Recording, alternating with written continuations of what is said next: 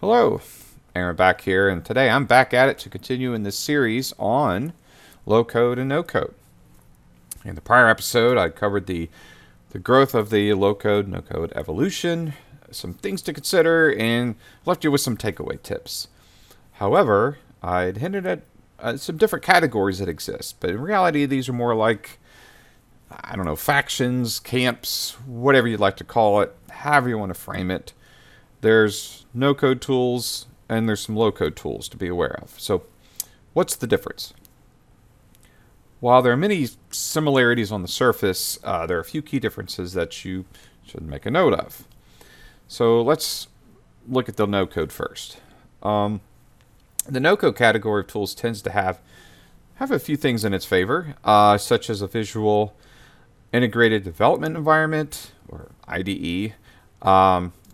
Allows you to create some business applications, lower level of complexity that exists, and the need for a smaller budget is something to consider when utilizing these tools. Additionally, there's some pre-built components that you can leverage within the UI when you're creating your apps. Now, this isn't true of all no-code tools, but could represent most. So what about the low-code tools? Well, these tools tend to have a few things in their favor as well. They also have a visual IDE. They also allow you to build business applications just like no-code, but here are a few things that are different. The low-code category tools tend to have a relatively robust way to do application integration. I mean, think about if you have other systems within your organization that you'd like to integrate to pull data from or push data to. This allows you to create and build the app so it can talk to those other systems. Also, you need to think about that it has consumption outside your organization capabilities. You know, many apps I've seen or examples of are used internally by the employees. Now, these could be employees around the world, but it's employees throughout your company. But being able to have an app available to users outside your org can have, huge benefits. I mean, one off the top of your head could be you want to sell the app in an app store as an additional means of revenue. Now, the other thing that's in this low-code area is the complexity to use the tool. Is something to consider. Some people find it quite scary when it's a brand new tool and not understand, so that can really lead to a higher level of training that's needed for people to get started or get most out of the tool's capabilities. Some are more intuitive than others, is really the point here. Also, low-code tools tend to have a greater level of allowing to do customizations. What's cool about this is that what I'll call true devs, those that really code for a living, can create code blocks or components so that the citizen makers can use those pre-built blocks when they're building their apps. And this allows for a true hybrid and collaborative environment between the devs and the citizen makers that are out there. So, something else to consider is, who are the target users of these tools? While many companies say they target citizen developers, makers, creators, I mean, you pick the term for it. When referring to these low-code category or the no-code category, it's typically that it's the citizen makers are where the no-code category kind of sits well, whereas the low-code category is primarily targeted for IT professionals and DevOps, and I mean, there's quite a few tech-savvy citizen devs out there that would beg to differ, I'm sure, but that's kind of where things, you could somewhat say, blur the lines between who's the target audience.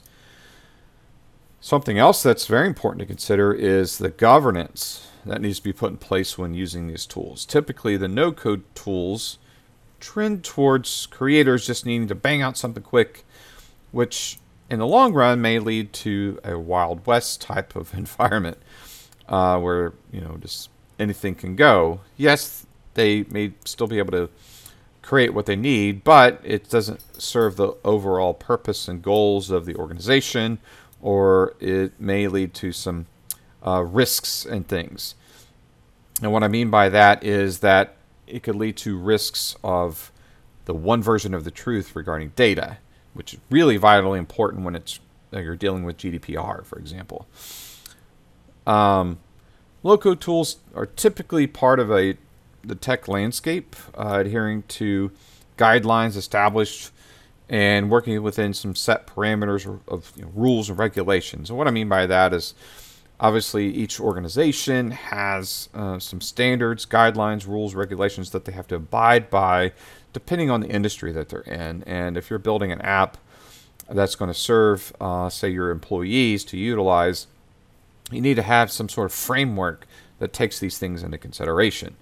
So this, however, does not detract from the creativity that can lead to some really awesome apps that can have a huge impact in many ways. So where does this leave you? So in the last episode, I left you with a few tips on what to consider when you're looking for a tool that you want to purchase or start diving into. But here's a few extra tips that may help you when you need to look at things a bit further. So first, who will be creating these apps? I mean, is this just for a small department or team within your company? Or do you want everyone in your company to feel empowered to create? So you make sure you have a framework in place to really allow people to be empowered to go out and create something when the need arises. What type of apps will you be creating?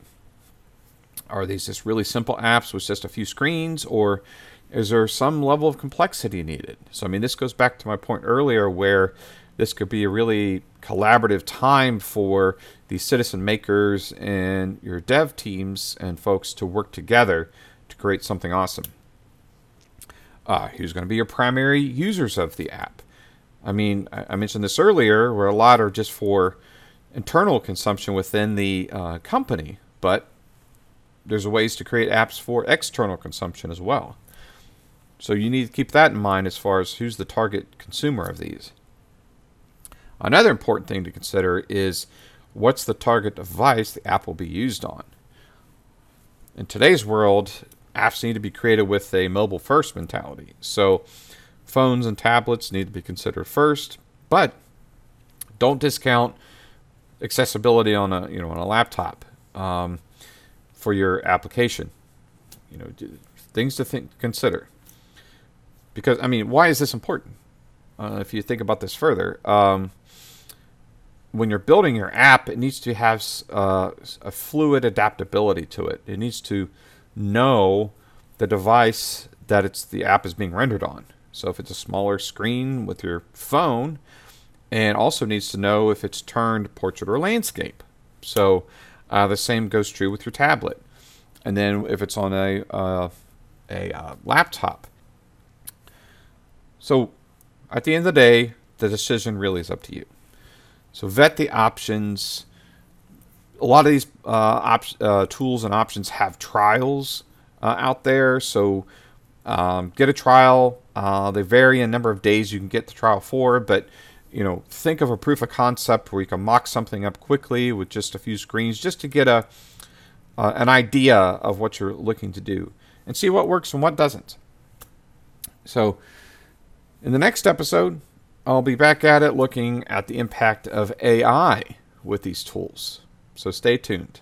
Until then, bye.